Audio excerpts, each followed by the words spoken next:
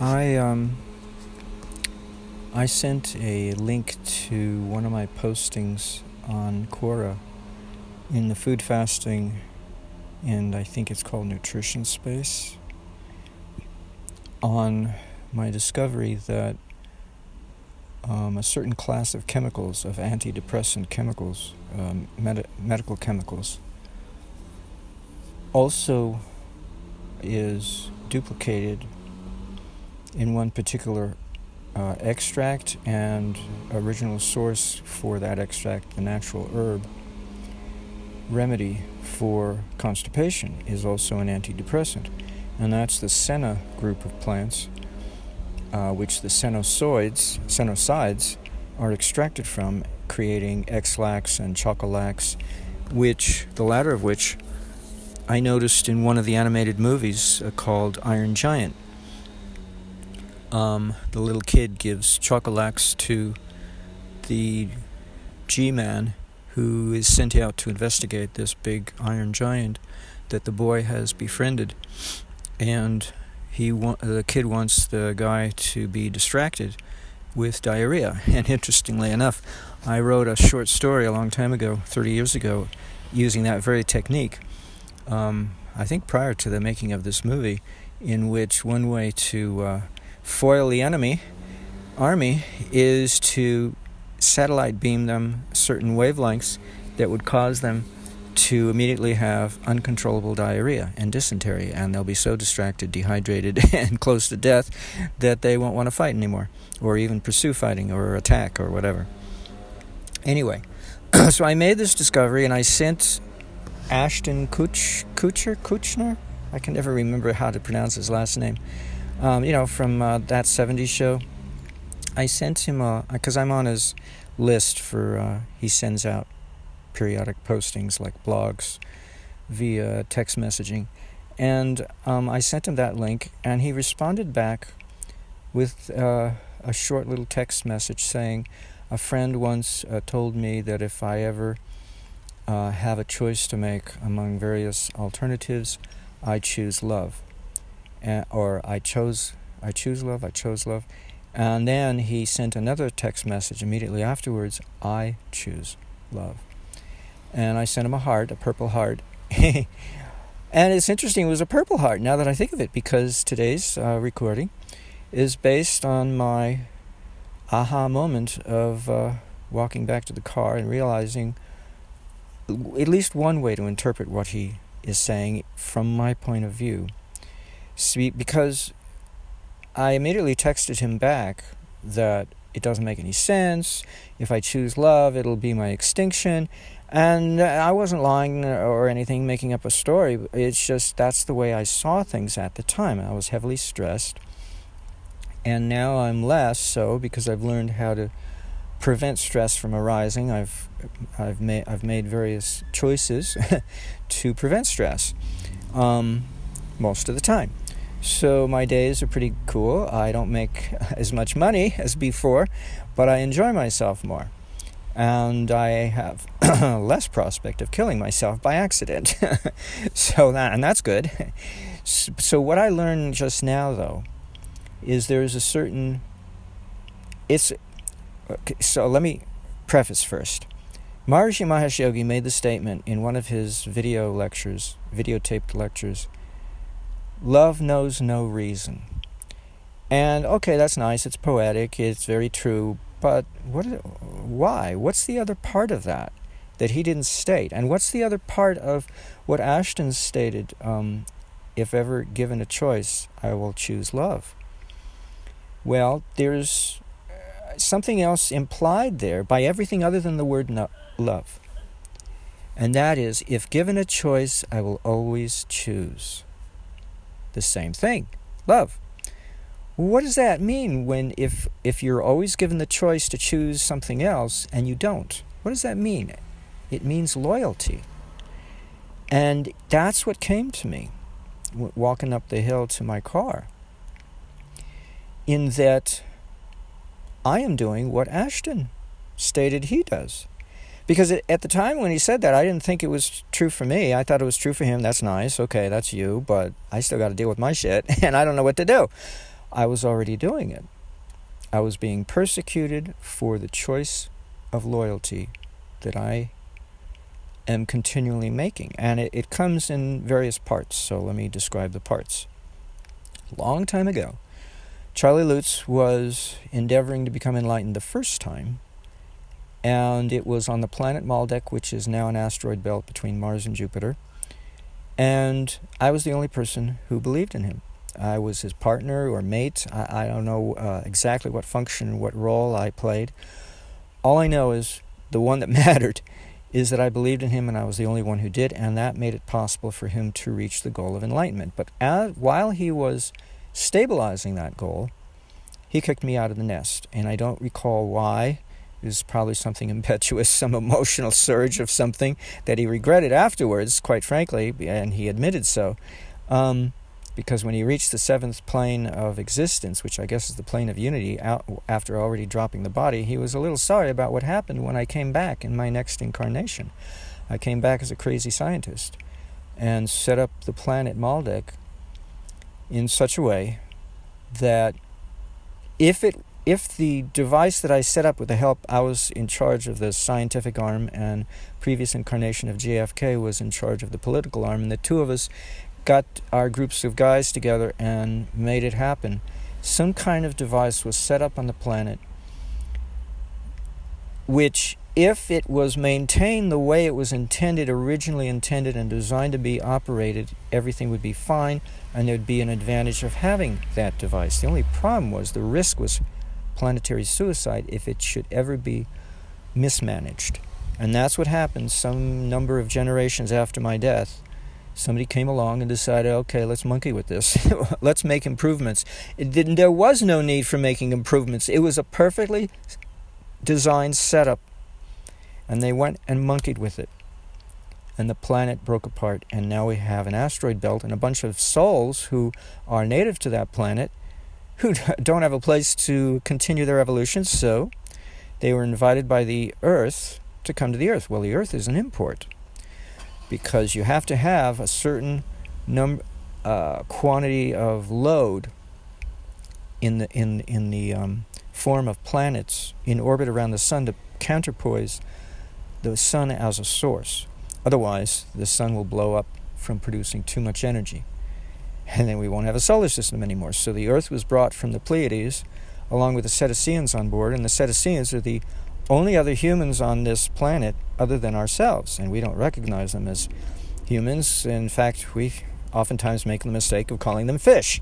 But they are mammals, warm-blooded, and they are humans. They just don't have hands to possess anything, so they have a totally different way of going about living their lives. And they are becoming extinct, unfortunately, along with everything else on this planet is slowly becoming extinct.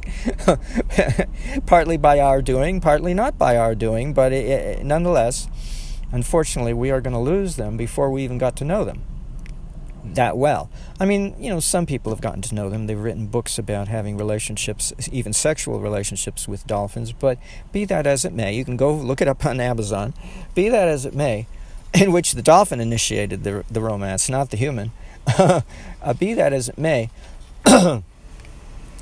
Maldek is now history, and the souls who were there were invited to come to the moon first, because the moon was a living satellite of the Earth at the time, and we managed to blow off the atmosphere of the moon. It wasn't hard. I mean, Tesla had an idea how to light up the stratosphere continuously 24/7 around the entire globe.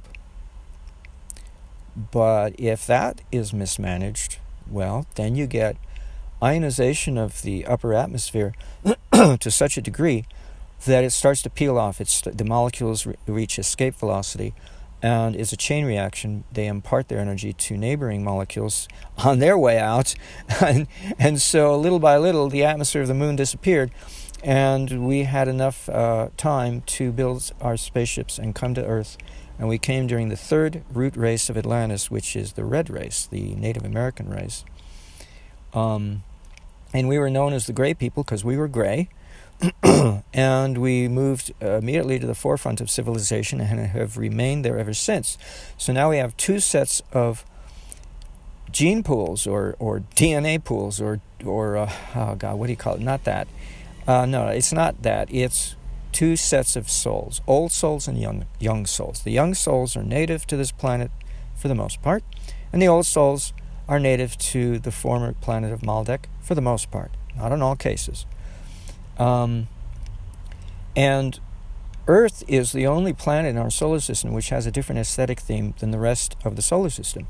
The entire solar system, except the Earth, has the aesthetic theme of the silver ratio, which is exampled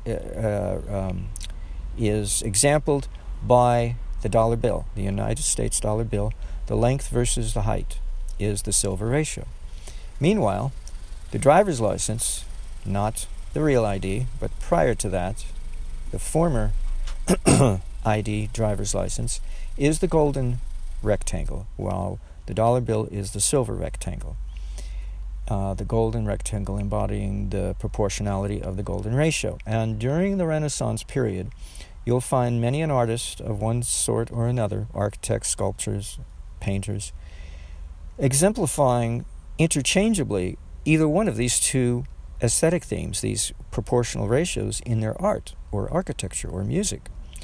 Bartók used the golden ratio in his music extensively. Never told anyone, took it to his grave, but some follower of Bartók figured it out and wrote a book about it. Analyzed his music, and lo and behold, it's there. For anyone to see who has eyes to see, there it is. The silver ratio has been used, I can't remember where, but we have it in our dollar bill, so there you go. Anyway. I remember where. In the Roman architecture during the first 2 centuries AD after Christ, in the garden apartment complex floor plan of the city of Ostia, Italy. It's a coastal town, a tourist trap. Was then in ancient times in Rome, and it is now. And the floor plan is laid out in such a way that it's an octagonal floor plan, but it also has a square. The four alternating, every other side of that octagon is the side of a square, if you extend it further, in which that octagon is nestled inside of. Or you could push the sides of that square inward towards each opposing side, and it becomes two parallel diagonals, two sets of the octagon, and it then becomes noticeable as the hash sign that we use for playing tic-tac-toe. And it's also the hash sign on one of the buttons of our push-button phones. The hash sign being on the lower right, and the star or asterisk being on the lower left. Anyway, so let's see, where was I? So on the floor plans, and that's called the sacred cut, because with only a straight edge and compass you can make that floor plan in those proportions. And they used it extensively during those first 2 centuries AD. Now, during those first 2 centuries AD, they were at the apex of their civilization, because that's when the followers of Christ had left Judea and had inhabited Rome, raising the consciousness of the Roman population by their presence, by their practices, not just merely their beliefs, because they had more than just a religion. They had a religious practice. In other words, they were on a path of yoga. Christ did teach meditation to a few of his disciples and some of his followers, but he didn't make a thing about it, because it wasn't his deal. It wasn't why he was here. But he did, being who he was, he was capable, and that's what he did. It wasn't the same as meditations, practices that you see prevalent today, such as TM and other practices, the Kriya Yoga that the SRF promotes. But it was his own technique, and various other techniques as well. And that's why Simon, could do what he did, because he had been taught various things and had the grace of his master to embellish the execution of those things with the grace of his master, the grace of Christ, so that they could become operational and not just empty rituals. Now, moving back to the topic here. Where did I get off? How did I get off on that tangent? Okay, the earth. So the old souls have the memory of the silver ratio in their consciousness as past lives in their soul. But here they are in this earth among the new souls who don't have the memory of the other way. And that means the old souls can kind of slide back and forth. And that's why you see the dollar bill exhibiting the properties of the silver ratio and the previous driver's license exhibiting the properties of the golden ratio. Now, I haven't had the chance to measure the proportionality of the real ID to see if it's just a reorientation vertically of what used to exist horizontally, but I don't know. So I don't know if it comports with the golden ratio or not. So I'm not going to assume anything. Let's see. So, where am I in this line of the story? So I came back as a crazy scientist and the planet broke apart, and all the survivors of that planet, or most of them, at least the ones who were not enlightened, came to live on the moon and then moved into the earth, and here we are, making up the advanced countries of the earth, and the rest try to follow in our wake. And some of them, all they can do is steal. They steal our technology and make out as gazillion copies of it, and we don't get any of the credit, but whatever, they're doing their best to, the only way they know how to learn from us to catch up as quickly as possible because they're envious. Well, now I get to segue into the reason for this recording.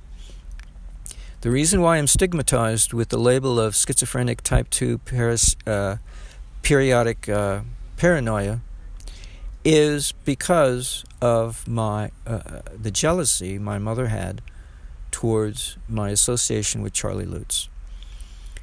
She said to me, and I quote, "You don't need him, you have me." And I kind of thought to myself, you must be nuts. You are a replacement for him? Well, that's, brash egotism. What can I say? And I laugh, but it gets ugly. I lost my son and nearly committed suicide over this. Be that as it may, so I've had to rewire my brain to become the scientist and forget about family building. It's not going to work. I'm too heavily persecuted for the jealousies that are in my family. And it don't stop with my mom. My brother's jealous too. And anybody who does not want to agree with Charlie Lutz is going to become jealous, in all likelihood. Because a part of their consciousness recognizes who Charlie is, what kind of person at least he is, at the very least, and will be jealous of my association with him. And it may not be phrased that way. In the case of my brother and mother, they may phrase it as, because I take after my father. Okay, fine. We'll use the father as the stooge. But deeper than that is this other jealousy that's raging. So we got two jealousies going on, one on the superficial level and one on the more subliminal level. But be that as it may, it's there. And it's for that jealousy that I've been persecuted for my love and loyalty to Charlie. Because he put me on a path of public service, not just devotion to him. When you're an epitome of consciousness, that's only half of life as far as humans are concerned. The other half is, we live in this world, and what are we going to do about it, right? So in the East, they have yoga, but in the West, if we don't have yoga, and some did, there are some known examples in which little pockets of yoga flourished, but they're little pockets.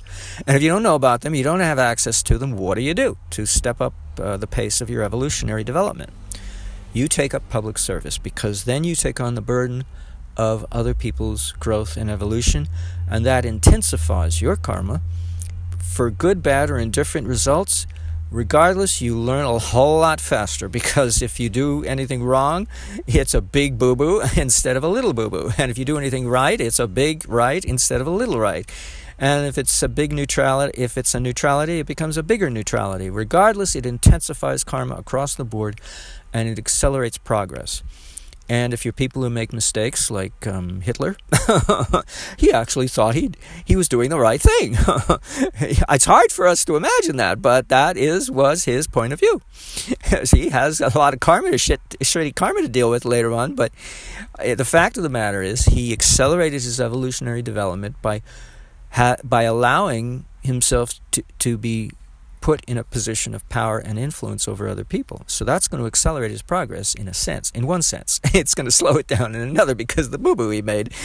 But regardless, it's going to make it very excruciating. But regardless, let's see, where else am I? I lost my train of thought.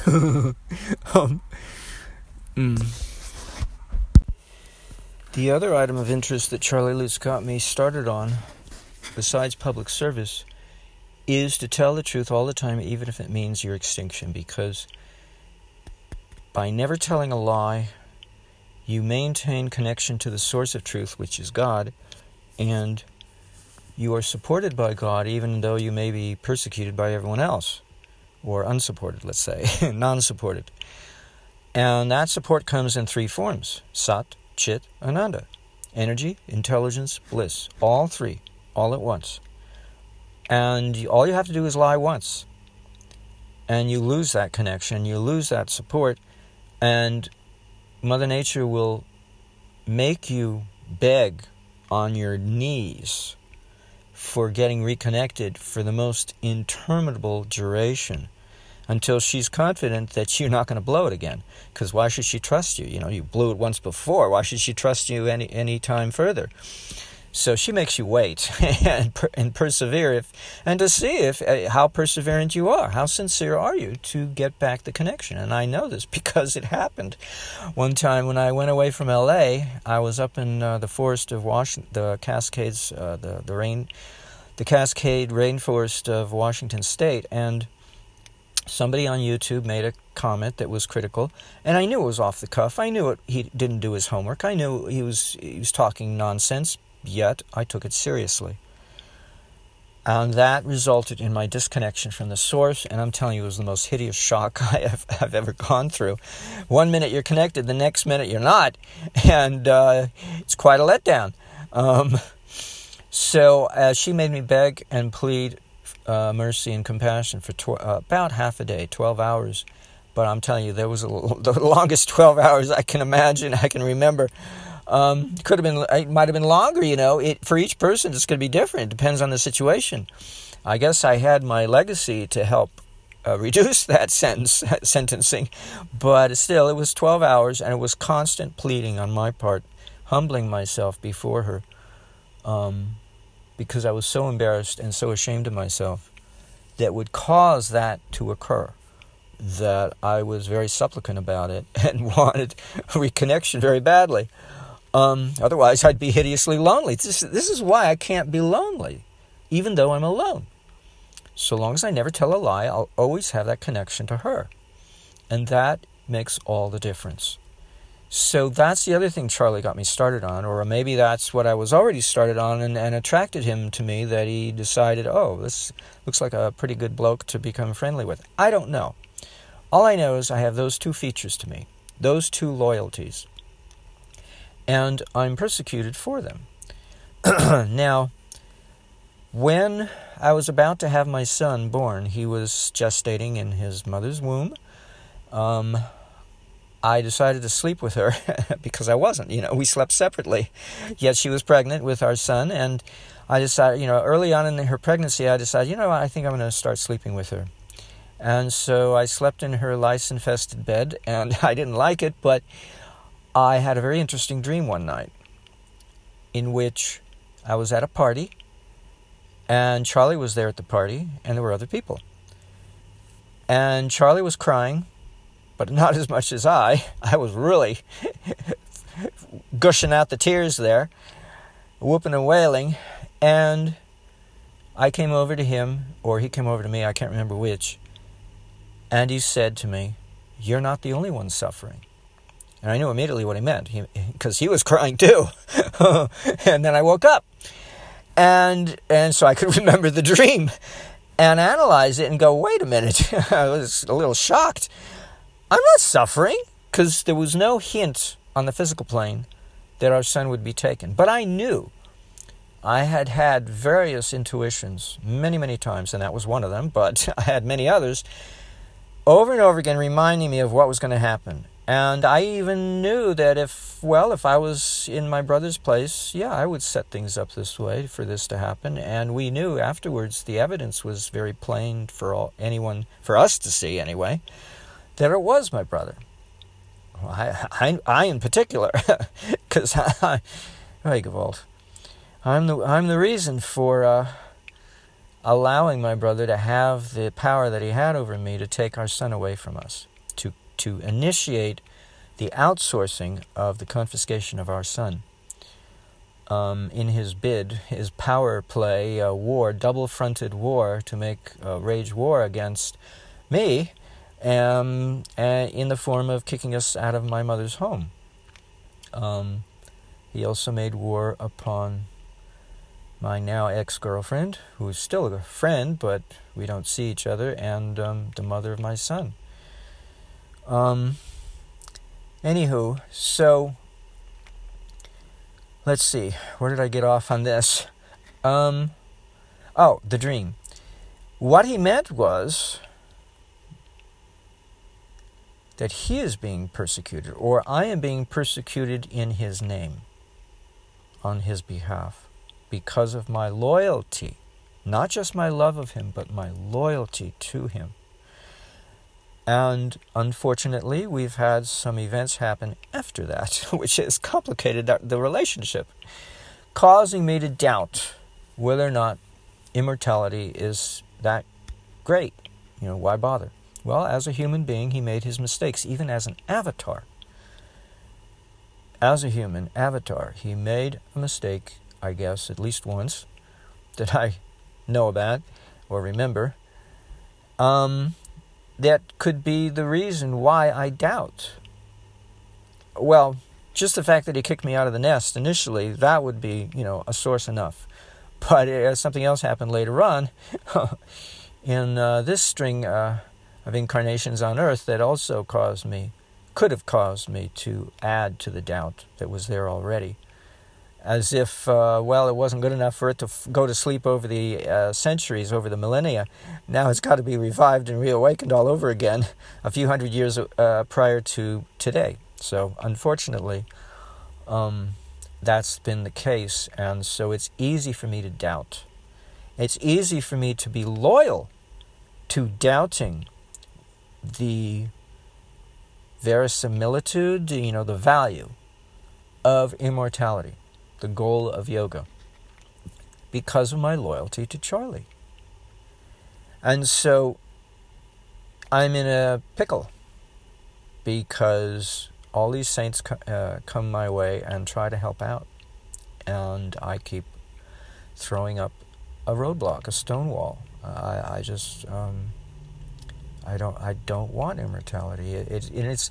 I'm not convinced that it's something I would want. Now, that wasn't the case when I first started out this lifespan. I knew what I wanted, but I knew what I needed. I knew what I was destined for, but now I'm not so sure. And Vince, a friend among some of us, has alluded to the fact that doubt is very easy in meditators. When they get towards the end, it's very easy for them to doubt. For whatever reason, doesn't matter the reasons. I think it's our weakness as mortals, basically, is the true reason. Because we're not immortal, and it could also be that our faith has already been tested and found wanting, or is now wanting. It's been shaken, it's been broken. Hearts have been broken, faith has been lost, and it's a problem. It's a problem, as the character Michael, how appropriately named, that John Travolta provoked or spoke in the movie Michael, when he was playing the Archangel Michael. He said, how do you heal a man's heart or give back to a man the heart that he lost? How do you do that? It's quite a problem. And it's only after John Travolta dies in his last incarnation as an angel, it's in his afterlife, so to speak, as an angel, that he's able to prompt, I forget the actor's name, the character he played, to get back together again with Mary Steenburgen, who was playing his love interest. They were both, he was unsure, even though she wasn't. She had no problems with her faith, but his was on shaky ground. But at the end, they get together and they have coffee. So we hope for the best for them. So that's my dilemma. And now I understand, though, that loyalty goes hand in hand with love. And that's why Maharishi said love knows no reason. What does it know? It knows loyalty. That's what it knows. He left out the other half. I guess he was for us to discover on our own, I suppose. To make it make sense. Otherwise, yeah, we know that's true, but why? I mean, oh, sure, the head's not involved. No, the head is involved because the head keeps choosing love out of loyalty to it. It keeps making that choice, knowing that if it keeps making that choice, the love is maintained. And as a side effect, it's strengthened, but it's also maintained. Otherwise, it's not. It starts to fall on rocky ground, and then what do you got to live for, So at least then you have something to live for, is loyalty. Even if it means avoiding immortality, which doesn't make any sense whatsoever. But it's so totally illogical. But love knows no reason. That's the insanity of love. See, it's really an act of insanity to be in love. Is to be loyal for a cause that's failing you and it's not working anymore. So what the hell are you holding on to it for? The past, Maharishi has also said that becoming enlightened, becoming immortal, is the most selfish act a human could do. And I have to agree. I've seen plenty of evidence to that effect. And unfortunately, being in public service is not. It's a selfless act of sacrifice. And Charlie has said that Maharishi never intended us to go the path of sacrifice, which is what the recluses do, the hermits. No, we're householders. We're TM householders, and so we're not intended to go the path of sacrifice, yet here I am, still doing it. Now let me give you an example of a sacrifice that most people probably would never notice, but I notice it because it means something to me. Queen Elizabeth I of England gave up marriage to a guy to make him king, not merely because she wanted to micromanage, because she didn't. She gave away her authority to many of her,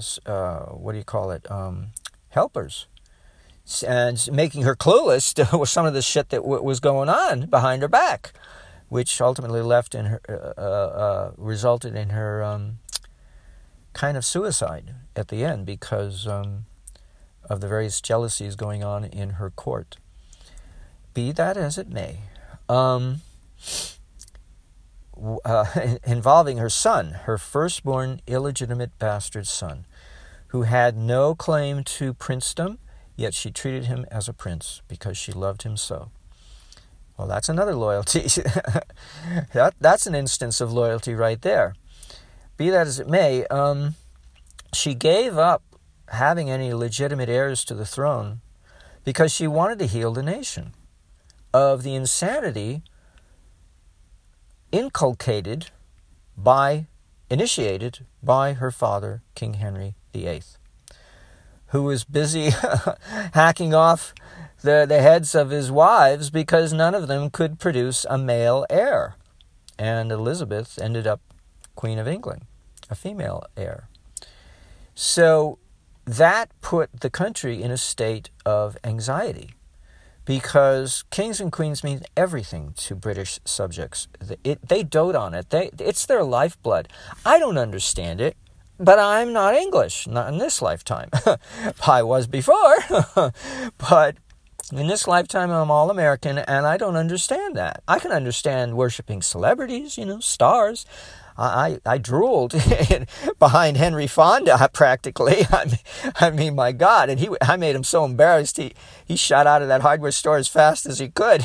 On the other hand, Walter Matthau was tickled that I spotted him on the street one day and caught me staring at him, and he smiled back.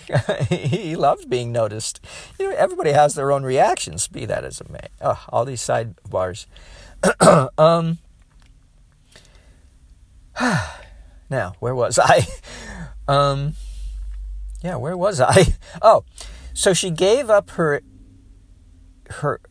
legacy to pass her throne to an heir to heal the nation, because the nation was insane over, or extremely anxious, let's put it that way, over all of the deaths of their queens. How does that make them feel when they want to identify with their monarchs? That's the whole point of having them, is to have somebody to identify with, to look up to. And that put the country in a very sorry state of affairs. And it was because of that sacrifice that the Battle of Armada turned out the way it did. Now, I can't remember, I may be wrong in stating that, because I don't really know when the Battle of Armada occurred. Did it happen before the reign of Queen Elizabeth or during?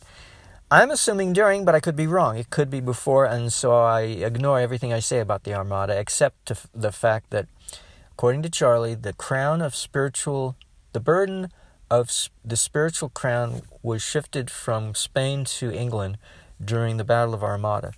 It was shifted from England to America during the Battle of the Revolutionary War, and eventually we're going to lose it to China or India, probably India. But it could be China, and China may unite with India and as United States of Asia, and then they will carry the crown, this spiritual crown, and then all the highly evolved souls will start incarnating there, if they haven't already, in order to take advantage of that spiritual burden. Because it is a burden. It tweaks the culture. It makes it irrational in some way because they're carrying a heavy burden. And we have such low consciousness that it tweaks us. So America decided to circumcise all of its young some time ago during the Korean War. And now it's fading from view, but that's quite a tweak after the World War II to be so tweaked due to World War II that you would go to that extreme to abuse the soldiers who left boot camp and immediately arrived at Korea and were circumcised by the medics, and then came home and wanted the same for their baby boys, and started a trend, a fad that lasted for a few decades and now is going on the wane, thank goodness. I'm a victim of that fad, and there is something I can do about it, but it would take too much attention to detail, and I got too many other things going on in my life to be able to attend to that alone, to regenerate a foreskin using Dr. Robert Otto Becker's techniques. It would just take too much of my time to train myself and then pay an aide to help take care of me and take care of my business, and then have an unlimited supply of wealth so I wouldn't have to work. I just lay in bed for several weeks, if not a few months, while the foreskin regrows. But be that as it may, I'm stuck with the condition I'm in, and there's nothing much I can do about it that I haven't tried to do already that I can't take any further. Anywho, I know that's a tweak because Victorian England had that tweak in place, and so did ancient Egypt, but not very ancient, more recent ancient, because Egypt's been around a long time, thousands upon thousands of years, tens of thousands of years, 75,000 to be more precise, and So more in recent memory, it was customary for circumcision to occur. That's why it got transferred via Moses myth to the Jews, because the wealthy Egyptians were doing it. So why not pass it to the Jews and act like they're wealthy? If Moses calls themselves the chosen people, then the wealthy would tend to think like that, very nose up in the air. Anywho, Victorian England did it, but they did it for a specific reason, and so did the Egyptians. The Jews had their own reasons, a little different, consequential reasons, I should say.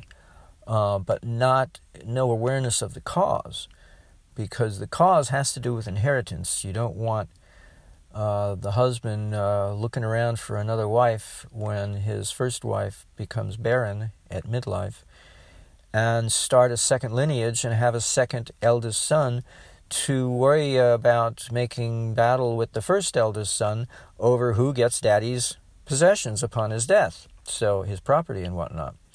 So they circumcised the men in Victorian England and in ancient, not so ancient Egypt, to preclude the man from looking elsewhere, because he'd become impotent by that time, and he wouldn't bother to look. He's so impotent he wouldn't bother. He wouldn't be capable of thinking about sex. Or maybe he would, but nothing would happen. And so there wouldn't be any warring firstborn male heirs vying for daddy's possessions. Boy, that was a tangent, wasn't it? Okay. Well, if it made me feel any better, I get my mind off of... Yes, so that's the meaning of the dream. And that's the reason why I go through what I go through. Because the people who want to take advantage of me don't want to believe in Charlie one iota. Regardless of anything else they may profess. Deep down inside, that's what it boils down to. And, you might think I'm megalomaniac. That was the other sidebar that the psychiatrist in question wanted to brand me as schizophrenic. Oh, yeah, well, you've got a sidebar here of megalomania going on here. You think you're so important, blah, blah, blah. And, he thinks he's important because he's the advisor to NPI, Neuropsychiatric Institute in UCLA, and various other branches of UCLA medical establishment over prescriptions of various psychotropic medications. So he's very bigwig. And so is my brother, who engaged him after my mother engaged him. So all these little snoots with their noses up in the air, it's fine and dandy. You've got your lettered acronyms after your name. Goody two shoes for you three bunch. But triad or quadrad, if some people have tried to take it further, whether or not they'll succeed. But that triad did, because I let them. And, I gave deference to my mother because she gave me life. So those two other blokes rode on the coattails of her success and got some measure of mileage out of me. But it looks like it stops with those three people. But that's a lot of mileage, and that's a lot of pain for being loyal to whom they are jealous of my loyalty. So for what it's worth, there it is, out in the open, only because I now understand. The other part of love that I didn't understand was loyalty. Otherwise, I never would have wanted to come out so openly. I probably have mentioned this in the past already. Either YouTube videos acting as my podcasts, my pillow talks, or maybe one of these podcasts. I don't know where or when, it might have been blogged, but here it is in a way that I don't have to feel badly about anymore, because now I understand what Ashton Kutcher, or Kutcher, I'll say Kutcher, take a pick, was saying. The entirety of what he was saying, or at least more so. I only got half of what he was saying, and the other half I was oblivious to. I was blind to what he was saying. So now I understand. Thank you, Ashton, for sowing the seeds of understanding, even though I wasn't ready yet. It finally blossomed today. And I'm happy for you and for me that it did, because it clears up a whole lot of spooky confusion I couldn't make heads or tails of. At least now it makes sense. And I like things to make sense. Love knows no reason, but I like to understand things. Nonetheless, in this incarnation as a Gemini, I like to try to understand the mechanics of something, why is that? Okay, let's look into this. And I may not get the answers right away, but today I did. Whoopee!